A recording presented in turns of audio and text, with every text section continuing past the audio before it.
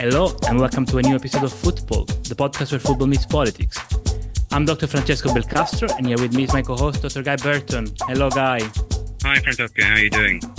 I'm fine. I've heard that you absolutely broke the bank to buy a new cool laptop and now you cannot connect the microphone. Is that true? Don't tell the listeners that. I mean, No, anyway, is that why we cannot hear you very well, Guy? yes, I know it's very poor. But there you go. We'll get it sorted out by next week. So tell me, Francesco, what do we talk about this week? Today we've got a fascinating topic and a great guest. So today the topic is the politics of football ultras. We're going to be covering different aspects of it and different regions of the world, which I think is great for listeners who might be interested in, the Middle East or Europe or other parts of the world or Indonesia. And we got an excellent guest to do that, James Montague. Now, a lot of listeners will be familiar with James' work. James is a journalist and an analyst. He has published 4 books on different aspects of football, fan culture in particular, but not only. He's also a contributor on different publications. He's reported extensively for the New York Times, CNN, TIFO, BBC. His work has appeared in several newspapers. And is the founding editor of Delayed Gratification, which is the world's first slow journalist magazine. Welcome, James. How are you? Well, thanks for having me on. Yeah. Let's start with a sort of broad generic question, if that's okay. I mean, you've worked extensively on supporters, particularly on the ultras and organized fans more in general. Can we talk a bit about the roots of the so-called ultras culture? I mean, and also, are we talking about kind of a single phenomenon that started somewhere and spread around the world? Or is it more kind of a series of different regional trends that we kind of bring together? It's kind of both, which is kind of a weird thing to say. I mean, on the one hand, you do have there is a birthplace of ultra culture which people will associate with Italy, and that emerges out of kind of Italian culture. I mean, ultra comes from the Latin, comes from the Italian, to go beyond, right? So the what we see today is modern ultra culture. I mean, the aesthetic, the language in many cases, certainly the organizational principles of it. Most of the aesthetic comes from Italian ultra movement, which kind of emerges in the kind of late 50s and 60s, kind of popularized in the 70s and 80s and becomes kind of globally famous in the 1990s. But if you look at where this idea of fans becoming engaged and becoming obsessively engaged as a participant in the spectacle, then you have to go back to the start of the 20th century to Uruguay and the Club Nacional, where there is almost, patient zero of the kind of ultras apocalypse happens, there. And there's a character there who's the guy who kind of blows up the balls, Miguel Prudencio Reyes, he's the guy who blows up the balls. That's what his job is. And he also kind of goes crazy pitch side during Nacional games. And what's kind of interesting about this guy is that at the time, football in Uruguay was like going to the opera. People got dressed up. People went and watched the match. They applauded very politely. It was a very genteel game. It was very kind of almost middle class type of attraction. And this guy brings kind of a lack of decorum and kind of passion and, breaking that kind of fourth wall with the pitch where, I mean, he doesn't actually get onto the pitch, but in terms of kind of his interaction with the players and it's infectious. And so Nacional starts to have this kind of atmosphere that players respond to it and they start playing better and they want more of that. More of this, there's an exchange. And at that time, at the beginning of the 20th century, like in the 1910s, they start going to playing in River Plate. They're crossing the River Plate. They go and play in Boca, in Buenos Aires, and other clubs. And this starts to spread all through Argentina. And interestingly, what you have in Argentina, if you go to the Boca neighborhood, they take this, they've got something kind of bubbling at the same time as well, because it's the vast majority of people there have Italian descent. They've come from Italy on boats for a better life. And this finds fertile soil and explodes into what we now see as the Barras Bravas culture, which is not ultra culture, but is very, very similar and definitely has a very Italian feel to it in many respects. And you, at the same time, you also have the torcida culture, which kind of comes out of Brazil a little bit earlier. So there are multiple places where this is happening, but at the same time, it is kind of connected. And then it's kind of, it becomes this huge South American cultural phenomenon, whether it's in the Portuguese part of South America or the Spanish speaking part of South America. And then after the 1950 World Cup, it kind of migrates back to Europe, to Croatia, via the Yugoslav national team who go to the World Cup. The Croatian players on the team hear this noise going on at the Maracanã by one of the biggest torceders from Flamengo, who, one of the leaders, brought on board to be the fan leader for the whole Brazilian national team. They make this incredible noise. Apparently, one of the players describes it as it's a machine that stomps, and he says, "Right, we've got to bring this back." They describe it, they don't even have a recording of it. They describe this noise to people back in Split, where a lot of these players play for. They play for Hajduk on the Adriatic coast, and then what happens is they recreate this noise for the title decider against Red Star Belgrade in the 50-51 season.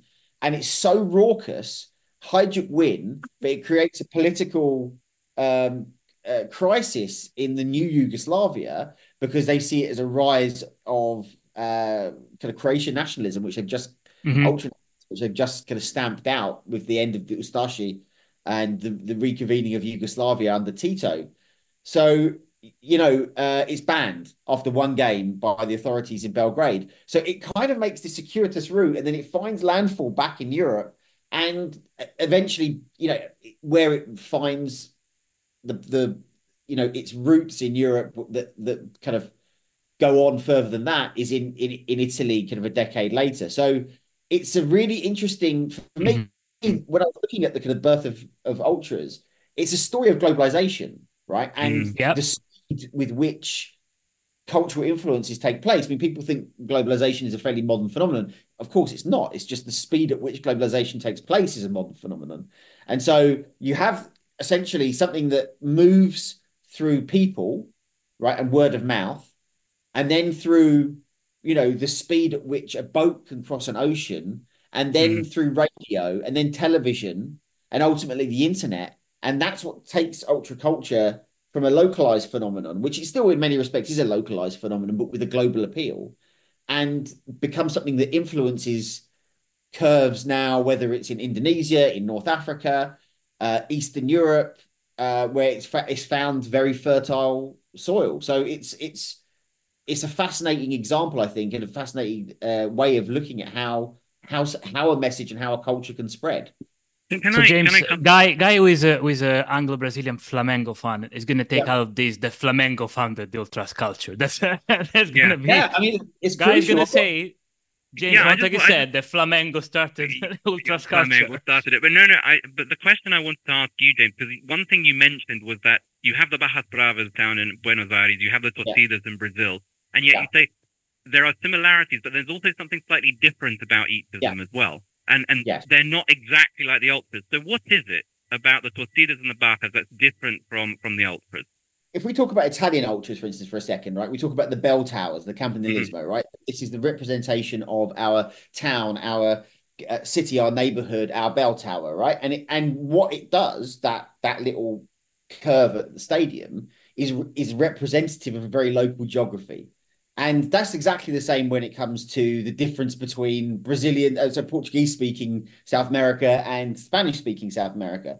They are very different cultures, and they bring with it very different sounds, aesthetics, organizational principles, histories, where they came from and why they came from that. I mean, if you look at the beginning of Flamengo's kind of main torcida, for instance, you can look at Carnival and how that came in, and I'm sure Alex Bellos's book does this description of how Carnival enters into the stadium and becomes something which frightens the football authorities because they don't know how to deal with it, because you're taking the kind of sound and noise and aesthetic of Carnival, and then you're mixing it with the passion of football, creating something kind of extremely frightening to them. And in South America, there's a heavy European Italian influence mixed in with all the other influences that you find in Argentina and in Uruguay at the time. So all of it means is that the fan culture is a mirror on whatever the local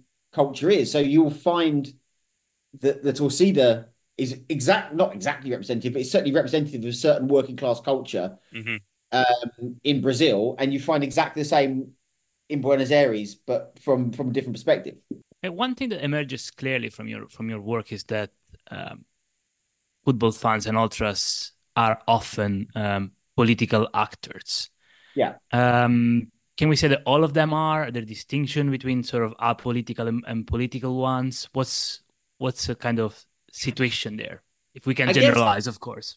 I mean, I guess, in a way, everybody is political and everything is political. So, I mean, it's very difficult not every interaction you have in life is political in some way, right? So it's very difficult for me to always to separate that. But if we do try and do that in ultra groups, um, I gravitate towards telling stories of groups that have a political Hmm.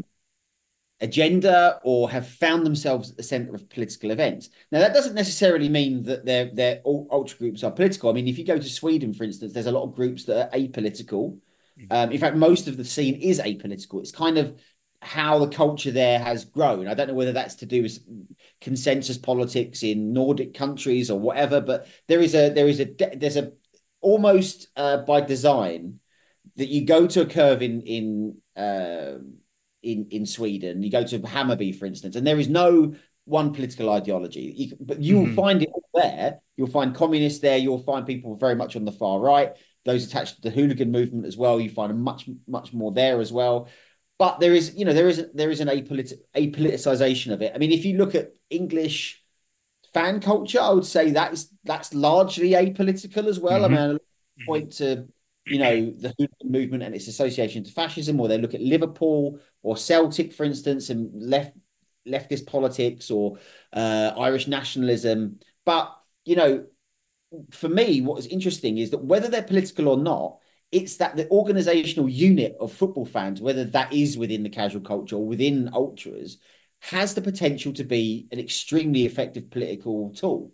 And when you've got the right conditions, you'll find that having an extremely well organized army of young, fit men who are motivated is extremely useful Mm. when you have a revolutionary movement, if you have a far right street movement, if you want to fight a war, as we had in the Balkans, where you have units of fighters, militias coming directly from the curves of Red Star, Crveni Zvezda, Red Star Belgrade, Hajduk Split, um, Dinamo Zagreb, where if you go to those stadiums today, there are literally statues outside those three stadiums in those three cities that venerate these militias that went and fought for their side of the war. I mean, Arkan and the Mm-hmm. Deliers, most famous example of that. One of the things that I watched in real time happen was the role of ultras in a lot of the Arab Spring uprising Yeah. and protests in North Africa. I spent a lot of time in Egypt, a lot of time with the Al Ahly ultras, the Akhlawi. And again, it wasn't necessarily that these guys started out with a political agenda, and it was mostly men. I mean, it wasn't exclusively men, but it was mostly men who were part of this. I mean, that's something again that's reflective of say Egyptian culture. But in terms of like large groups of people going to football, which is similar to lots of other places around the world.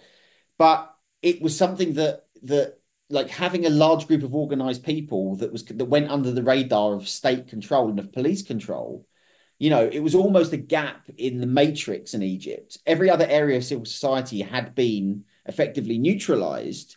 The one area they could have didn't bother to deal with was because I think they think that football fans are idiots and it was more Mm-hmm. for them, was the football terrace. And you realize that when you have 5,000 people on a football terrace, um, or in a football stadium that can share ideas, they can share chants, they can collectively come up with like, okay, today it's going to be about this issue. We're going to have a banner about this. That's incredibly powerful. And the issue of the day, of course, was the fact that before the Arab Spring, Egypt was an increasingly unfree, unfair place that was essentially a police state. So the issue of the day was dealing with the police. And being against the police is an absolutely core ultra value everywhere in the world. That's what ultras share. So you have this in the mid 2000s. You have ultra culture coming from Italy, and a lot of the capos of these groups bring that ultra culture and influence the curves of, especially in the Cairo clubs, and create this movement that effectively becomes politicized because of the environment that it finds itself in. So, yeah, I mean, I wouldn't say ultras or football fans are inherently political no more than anyone else, but given the right conditions, it is a really overlooked unit of political change and potentially revolutionary change Yeah. in many societies. One of the things you mentioned is primarily a young man's activity, being part of the ultras. But that does also make me wonder a little bit. Are we seeing a shift at all? I mean, are there any ultra groups that sort of highlight or emphasize or involve women? And I mean, I would also imagine ethnic minorities. So is ultra culture becoming more diverse? It is when you see the new kind of frontier of ultras. So it's still very much, if you go to the Balkans, it's very much a man's game. Eastern Europe, very much a man's game. North Africa, I would say the same. Interestingly, when I went to Indonesia, you saw many Muslim women and young girls who were part of those groups as well, which I found very interesting. It was incredibly diverse in terms of like men and women. What's interesting, I think, is when you get to places like Germany, for instance, where it has become, because German ultras are extremely political. Not just like it's on a macro and micro level, right? It is on a micro level, like issues about the club, ticket prices, all these issues, like problems with the owner, like very localized football issues. Then macro issues, which are like Israel, Gaza. Interestingly, a lot of the German ultra groups have shown support with Israel. Whereas most of the ultra groups have politicized or have been involved in politically showing that through tifos have been the opposite. But Germany, that's one thing. But there you have groups like at Werder Bremen, of St. Pauli is very well known, of course, at Hamburg. Going, campaigning against sexism, campaigning against bad treatment of women in football stadiums that have far more women involved than they did before. The biggest example I saw actually was, and this gets laughed at a lot, it's almost an oxymoron, is ultra culture in the US, which is, it's just taken off. And it's very interesting because it's seen as a bit of a joke, by a lot of hardcore ultras, like these American ultras, and you see these videos go viral of like American capos doing these quite ridiculous, chants. But then if you go to, I went to LAFC, which is obviously a new club. I mean, they're all fairly new clubs, and you go there and you meet kind of the kind of the ultra collective they have there, and in the capo cages you're meeting women of the capos, and they're Latina women. And they're because LA is such a it's a melting pot city, going to have the city of the future in many respects. That you have uh, you know it's Iranians or first generation Iranians or first generation Argentines, first generation Brazilians, people from Central America. It's just a real mix, and they're all bringing that football culture there. And you realize that LA has actually always been a football city. It's just never really had a place really to hang its hat and say. And they've tried a few times with a few clubs. LAFC seem to be succeeding more than most. But in American ultra culture, you see this, and it definitely has a much more left wing progressive route, I think. That's the political identity that kind of constituency has picked up, and you do see much more female involvement. And I think it will change elsewhere, but it will change as quickly as the society changes. Because remember, ultras in many respects are reflective of a very male working class culture, and culture changes, then the terrace changes, and the makeup of the terrace changes. Whether that's through how many women go, with ethnic minorities going, and who's accepted into that space or not, changes with how that is changing in that society. Yeah. Can I just sort of that, if I may, just so two things. First of all, just for the listeners who may not necessarily know what a capo is, if you could just define that. But the other thing as well is I think that you thought a lot of what's coming through as well is about sort of the globalization of ultra culture and also the experiences that you're seeing elsewhere. Which brings me to a question because a lot of these newer markets, if you want to call them that, like Indonesia or East Asia or America, are looking at ultra culture from Italy, from the old world, as it were. So the Yeah. question then becomes, how much of this ultra culture is organic, or is it, sort of, I mean, the authenticity associated with it? I mean, where do you Yeah. see sort of the shift, or the break between sort of what is being brought in from outside and what's coming from within? Yeah, it's a good question because I mean, it is. I mean, I guess it's a form of cultural imperialism in a way. It's Mm, Italian cultural supremacy around the world. Because when I go to Indonesia, I went to see PSS Sleman in the south of Java Island, right? And the ultras are in. I think they're in the Curva Sud. They're like the language of ultras is international. Like there's Italian words, for instance, capo, which means the leader of the chance, right? So if mm, you look at the stand, the curva, which Italian word for the cheap curve behind the mm, goal, people would stand, the cheapest place where the ultras would stand. If you look there, it would be the person with the megaphone who's not looking at the game, but they're looking at the fans, and they won't watch a minute of football, but they're there to coordinate the songs. They're basically like a hype man, basically, mm, or in LAFC, a hype woman. So there is a certain amount of kind of um, homogeneity, I suppose you would say, in terms of like, it is recognizable and interesting that you would see that in Indonesia. mm, Like, the fact that the Green Street Hooligans is like probably one of the most famous films in Indonesian fan culture, and a lot of people could have follow that and wear that culture and fashion. Where the individualism, where the local, because what it is, okay, this might be influential in the same way like punk music would have found a global audience, or heavy metal, right? But then you have, Sepultura, right, which brings mm, like a Brazilian sound. The heavy metal, it brings mm, its own like very unique sound to it. Like, I think it's the Belo Horizonte metal scene that kind of like mm, where they came from. It's the same with ultra culture. Okay, you have this, almost uniform language, and there's an aesthetic that's very similar, but then the culture that it comes from, you see little roots of it. For instance, what the capo that I met, what club was it? Is in Indonesia. He was an imam. mm, There was a, there's a, you find covered women who are there supporting the team in the same way that anybody else would be. You'd have like, what they drink before, some people do drink beforehand. You have this drink called Intisari, which, mm. English people or Italian people would drink beers on the way to the ground. Intisari is like this, like, I don't know if you've ever heard of Buckfast. You heard of Yeah, Buckfast? yeah, yeah. I lived in Basically, Glasgow for a while, so I'm it's familiar with really it. strong Buckfast. They serve it in a plastic bag. You've got to bite the corner off it and drink it. And it's like, I mean, it's the worst hangover I've ever had. Um, when we took the coach, on the way, everybody's been partying for 24 hours. We stop outside the mosque, half the bus goes and prays, comes back on, and we go to the game.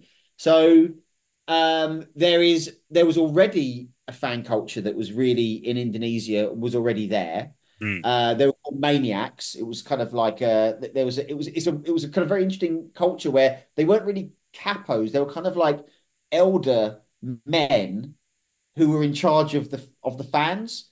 And so Mhm, there was this, so it was a very much kind of benevolent dictator that was in charge, but it was an older character. So when I went to see Procedure play, there was this character who this people made documentaries about him, but it was organized in a very, very Indonesian fashion. And then what happens, with the fashion and all this kind of stuff, it takes a lot of these influences, but it's grafted onto the pre-existing culture that's there. So doesn't smother it. That's the thing. It doesn't come and replace it. It just joins with it. It turns it into something else, and it develops over time. And mm, that's happened wherever you find ultra culture. It's not a facsimile. It's Mhm. something that joins and evolves and becomes something different. Can I ask you something on the transnational networks? Because we often see sort of clubs with similar ideology aligned or sort of acknowledging each other. And one thing that was interesting, I'm sure you've followed and listeners have as well, the sort of Celtic, Green Brigade, San Yeah. Pauli.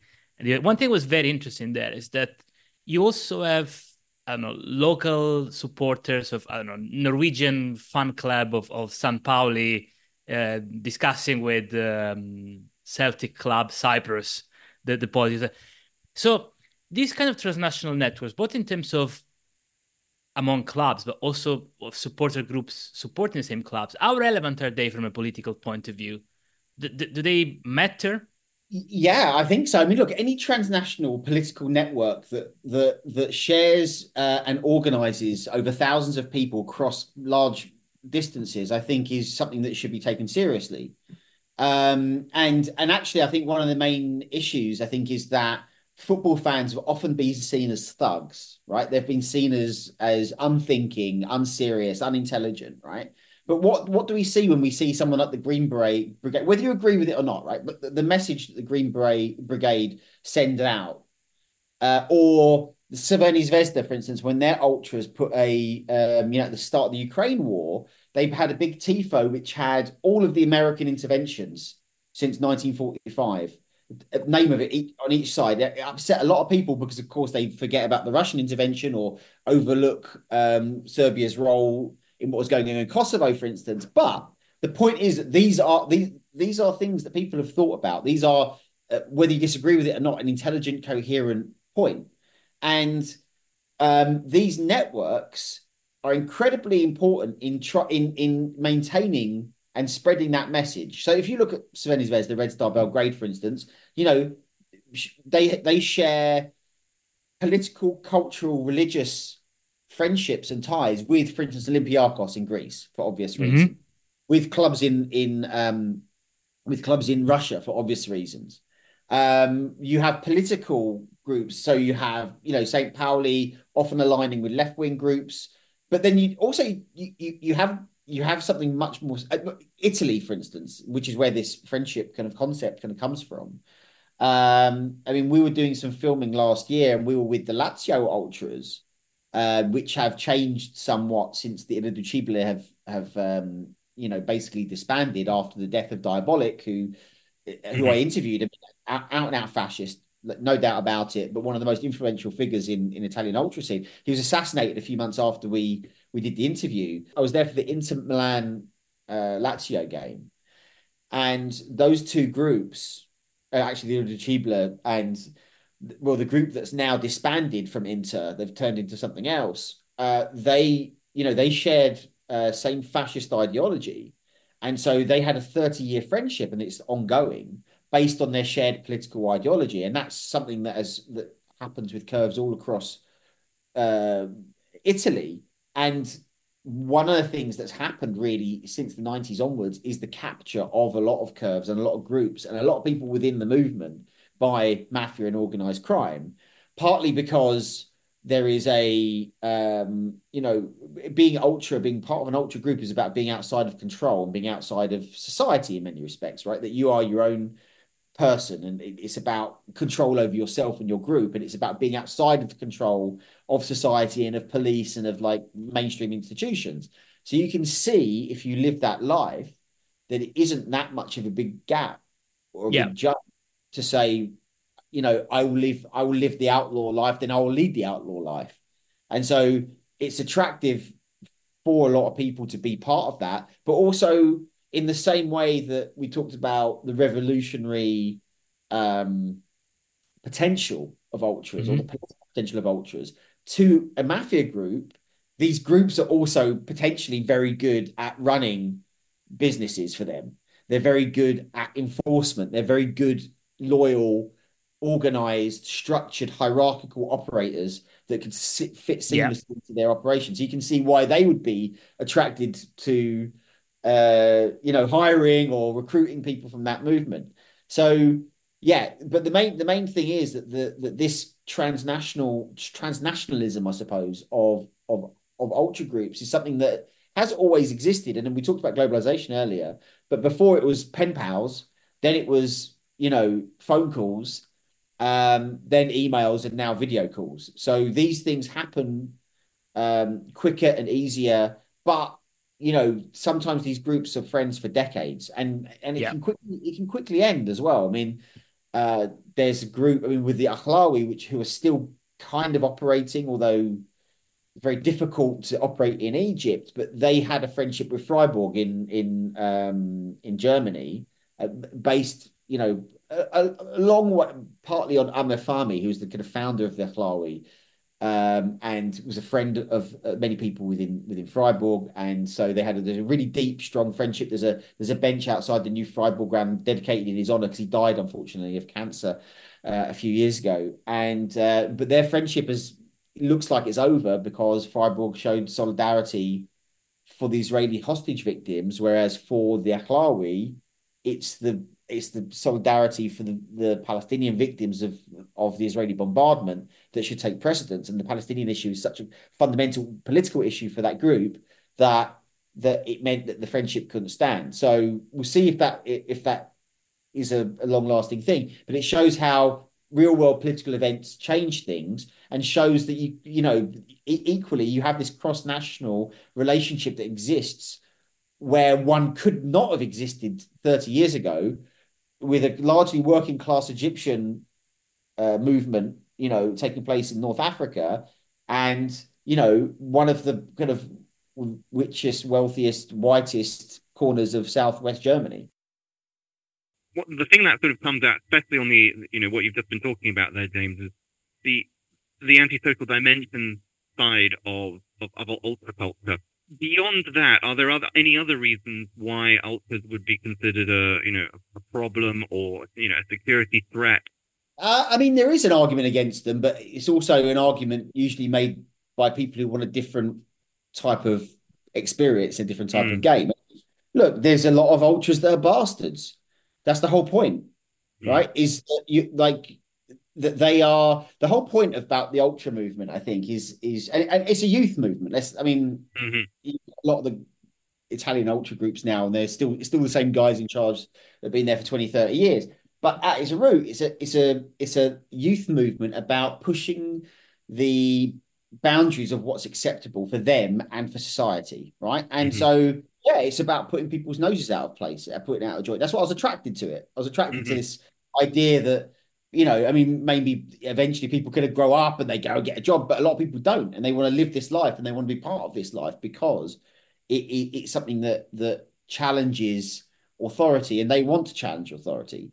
And I don't think that necessarily that is a bad thing, but it does mean that there's a lot of stuff that comes with that isn't necessarily going to please everybody. And what I've always looked at it as is what it brings to the game, and this isn't just ultra culture. I mean, this is also fan culture that's not ultra culture. I mean, one place where we don't really have ultra culture is England, right? For instance, but we do have a very defined, or did have a very defined kind of fan culture that equally, stood in opposition of authority, or wanted to be something that was, stood in opposition, there on its own terms. And the way I look at it is that what they bring, what the fans and these cultures that these incredibly diverse, florid, powerful, hugely popular cultures which have spread worldwide, what that brings to the game is far greater than the negatives that come out of it. Which, of course,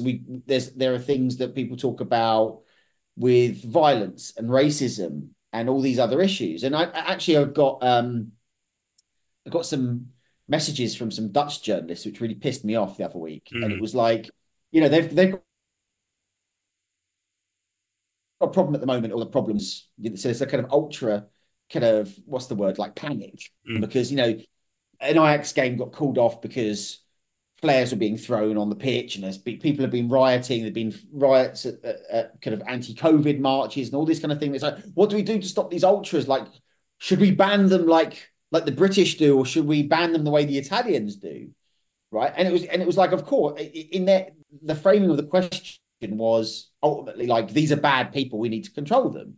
And I'm like, no, hang on a second. The problem here is not ultras. It's not an inherent problem with ultra culture, because you can have something very beautiful and inclusive in ultra culture. You can point to lots of examples around the world. You can have progressive revolutionary movements come out of ultra culture. The problem isn't ultras. The problem is you. The problem is the Netherlands. There's something dark and very troubling going on in Dutch society at the root. the working class level, at the level of normal people who feel disenfranchised and disillusioned, so much so that they've just voted for someone like Mm. Geert Wilders to be prime minister. It's very difficult with the Dutch system because they have to form a coalition government. Hmm. But the point is, that is the problem. Right? Look at the farmers' protest against kind of, which has been overtaken by conspiracy theorists, and how that is, the fact that women politicians can't be are leaving politics in the Netherlands in their droves because the amount of online abuse they get. That's not to do with ultras. That's to do with something troubling that's happening in Dutch society. And this is just one valve, right? Mhm. This is just one mirror by which you can place it. And so, in the end, it was this interview. I think it was a Volkskrant, which is, I guess, the equivalent of the Times, I suppose. Mhm. And I've never had a response to it like that before. It was incredible. It was like I was getting messages. A lot of ultras that I speak to, they kind of like, yeah, you're all right, but you're a journalist, which means ultimately you're an asshole, but you're an all right kind of asshole. So kind of accept me, like with arm's length. But this was like, yeah, finally someone said it how it is. Like we're not. It's not us that's the problem necessarily. Mhm. It's not the culture that's the problem. Look at the deeper meanings for it. And I think there is a lot to be said for that. Mm. Can I And say that's this issue of football fans lacking, or this example of football fans lacking or not lacking journalists brings us back to your own club and to the club you support and to this contribution to fan culture? Because you didn't tell us who you support and why they're important. Yeah, well, so I support West Ham United, traveling around the world, and I've probably reported from maybe 100 countries, maybe a bit more than 100 countries. Like saying that you're a West Ham fan is like it's really weird. Like it's quite a strange reaction from people because people really respond to it, especially when you're outside of England. I mean, I'd get a very different response if I went to South London, near, like, I went to the New Den. I said I was a West Ham fan, but like if I'm in, like Definitely. I was in Israel. Actually, the first time I'd ever come across ultras was in Israel, and this was a long time ago, maybe 2004. And I mean, in the flesh, up close, and it was with La Familia, which is like the kind of ultra nationalist far right group of Beitar Jerusalem, which is itself has a fan base and has a kind of like, I mean, strong connections to Likud and the revisionist movement and Zionist revisionist movement. So mm, it's a very, these guys should not like someone like me. And they didn't until I said I was a West Ham fan. And they started singing I'm West Ham. They didn't speak in English, but they started singing I'm West Ham till I die in a Cockney accent because they'd watched Green Street Hooligans. And it turns out I discovered that, like, traveling around the world, Green Street Hooligans is like, like it's one of the most influential things I've ever seen because everywhere I'd go, I would meet people who watched it, almost see it as a documentary. yeah, and yet, what is fascinating because what you're saying is, I mean, we've been talking about ultra culture around the world, and the Yeah, fact that there isn't one in the UK or there isn't one in England, and yet yeah. for all of these groups that you come across, this film about a particular aspect of English fan culture seems to be that kind of foundation stone. Yeah, there is, and in a lot of places it's mixed as well, like casual culture, and which is what something very Mm, very different, like the British hooliganism and casual culture of kind of the 80s and 90s, 70s, 80s, and 90s, is in a lot of places it's mixed. So in terms of the aesthetic, um, in terms of kind of the violence, there is still a hooliganism movement outside of the UK, but a lot of it is disconnected from. They're like, the way to think about it is like the IRA and Sinn Féin, right? mhm, Like Sinn Féin are the ultras, and they've got like an armed wing, right? Which is like how most like hooligan groups exist now. They're attached, but they're not the same. So you'll mhm, see there's a kind of extremely well organized fighting scene that's almost it's called different names.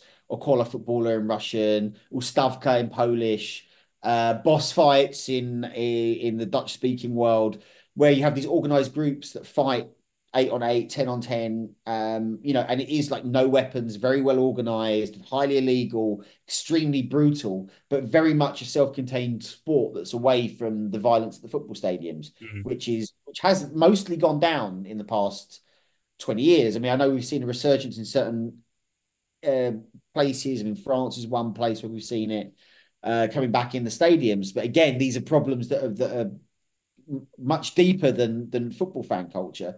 But yeah, it is interesting that there isn't. It was, my publisher asked me about this. Why is there not a chapter on England? And I tried to explain that this was something that, whilst the rest of Europe were adopting this, because I mean Germany had a very English style hooliganism scene, really, right up until 2000s.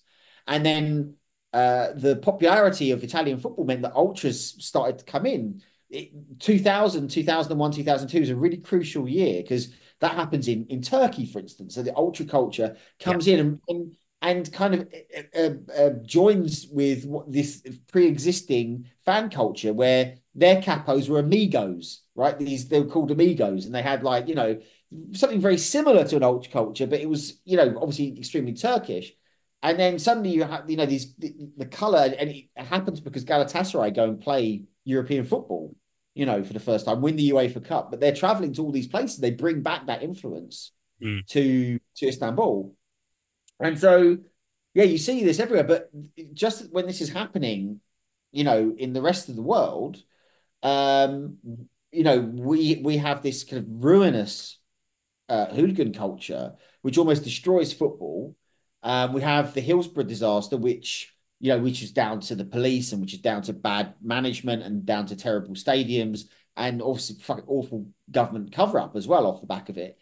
But that sparks a change that leads to the Taylor Report and the birth of the Premier League and a new era of all-seater stadium where the way that the game is policed and the value of the game that is being created doesn't leave any space for any kind of group to exist. Because one of the things that is universal with ultra groups, although the authorities try to crack down on them, they have worked their way and created a space for themselves within the game in each country that is almost impossible for them to be moved out. That people have tried. They brought the Paselig card system in Turkey. You had the Defidi banning orders in Italy. They've tried to legislate ultras out. They can't do it because there's a space within the stadiums and within football culture for them. There isn't that. That doesn't exist in English football. The only place where it does is there's a little bit within Scottish football because you have the Green Brigade. But even then, you can see how it's very easy for the authorities to essentially kick them out of the stadiums. There's a little bit at Crystal Palace, but the fact is that the owners hold all the cards, and so they have not allowed an ultra culture, which would ultimately eventually lead to them, being it will if it will hold their feet to the fire. Owners don't want that in the stadiums, so that is very much where you find ultra culture kind of flourishing in England is in the lower leagues where there is space, and it's the same in Italy, where in the lower leagues you find ultra culture where people are, they might have a banning order to not go to Juventus, but they can go down the road to another club and go there instead. So it's very interesting that it isn't a mainstream concept in terms of top league football in England, although much of the aesthetic is coming in, I've noticed. Like seeing like clubs are making flags and tifos, you see like which you see Man City doing it, and it's I mean it's so plastic. I mean people talk about American ultras, but the most plastic thing you can see is like Man City having a kind of like the management printing out flags and banners to put up. I mean it's so inauthentic. That's absolutely fascinating, James. And thank you very much. Really interesting, and we should also mention as well, didn't we, Francesco, that what James was just saying about his publisher and the book chapter not including England. I mean, I think we're talking specifically about his book, which came out a few years ago, called 1312, Among the Ultras: A Journey with the World's Most Extreme Fans, which was published by Penguin. And of course, you've also published a number of other works as well, James, haven't you? Including When Friday Comes: Football, War, and Revolution in the Middle East, which alludes to your time in Egypt, and as well as others. So if listeners want to find out more, these are the books that James has published, and we really encourage people to pick them up. I think is it the one in the Middle East one that just had When Friday Comes When Friday Comes is kind of like I wrote it years ago when I was probably too young to write it really, but So much has happened that I was allowed to kind of, and I was really lucky that I was allowed to kind of update it, and I added Yeah. a lot of because I started my reporting career in the Middle East. I was very lucky to kind of landed there in 2004, 2005, just when the Gulf decided that we're going to spend a load of our money on sport and football. Yeah. And this obviously has an extremely political reasoning. Whether it's, whether you can look at kind of state building, identity building, but obviously soft and hard power influence, which has led from. I mean, I remember going and seeing Marcel Desailly play for Al Gharafa in 2004 because they'd spent loads of money trying to get foreigners into the league to try and improve the national team. To then last year going and standing and watching Qatar, the first game, the World Cup they hosted. That journey, says a lot about the journey about not just about football, but of money and shifting Yeah. power, multipolar world, I think. And so, yeah, I was really lucky to be able to kind of update the book, and I was even luckier just to be there at the birth of, or not birth of it, but like at one beginning of it. And then, yeah, but I mean, it's now that we have Saudi Arabia, is completely changing the fabric of football and sport and in many other areas as well, that I feel in a way that we're only at the beginning of this process, not the end of it. Yeah, and maybe we can have you come back and talk about that at some point later on. But James, the subject, the discussion you've given us about ultra culture has been so rich and fascinating, and hopefully, a real education to our listeners as well. Francesco, is there anything else we should say? Well, we should remind listeners to like, share the episodes, send them to their friends, and rate us on we are on all of the main platforms, aren't we, Guy? Yeah, And yeah. also, we want some Twitter, feedback. We want to, we want people to get in touch to suggest what else we should pick. And you have to promise that next week you're gonna come out of the cave where you are this week, and we can hear you properly. Yeah, my apologies on that one. But thanks so much, James, for taking the time to talk to us. James, thank you very much. It's been great. You do sound like a 1980, it's like listening to like a radio commentator on Radio 5 Live in the 1990s. There's a retro broadcasting element to it. So maybe you've seen through me. That is what I'm aiming for. It's working. Thank you very much, James. Yeah. Can I just say we got another great episode landing Monday morning as usual, and it's going to be Valentina Fedele on the politics of football and religion and Islam specifically. So it's going to be one not to miss. Just thank you very much. Thanks, Guy. Thanks, James, and thanks to our listeners. Bye-bye. Yeah. Bye.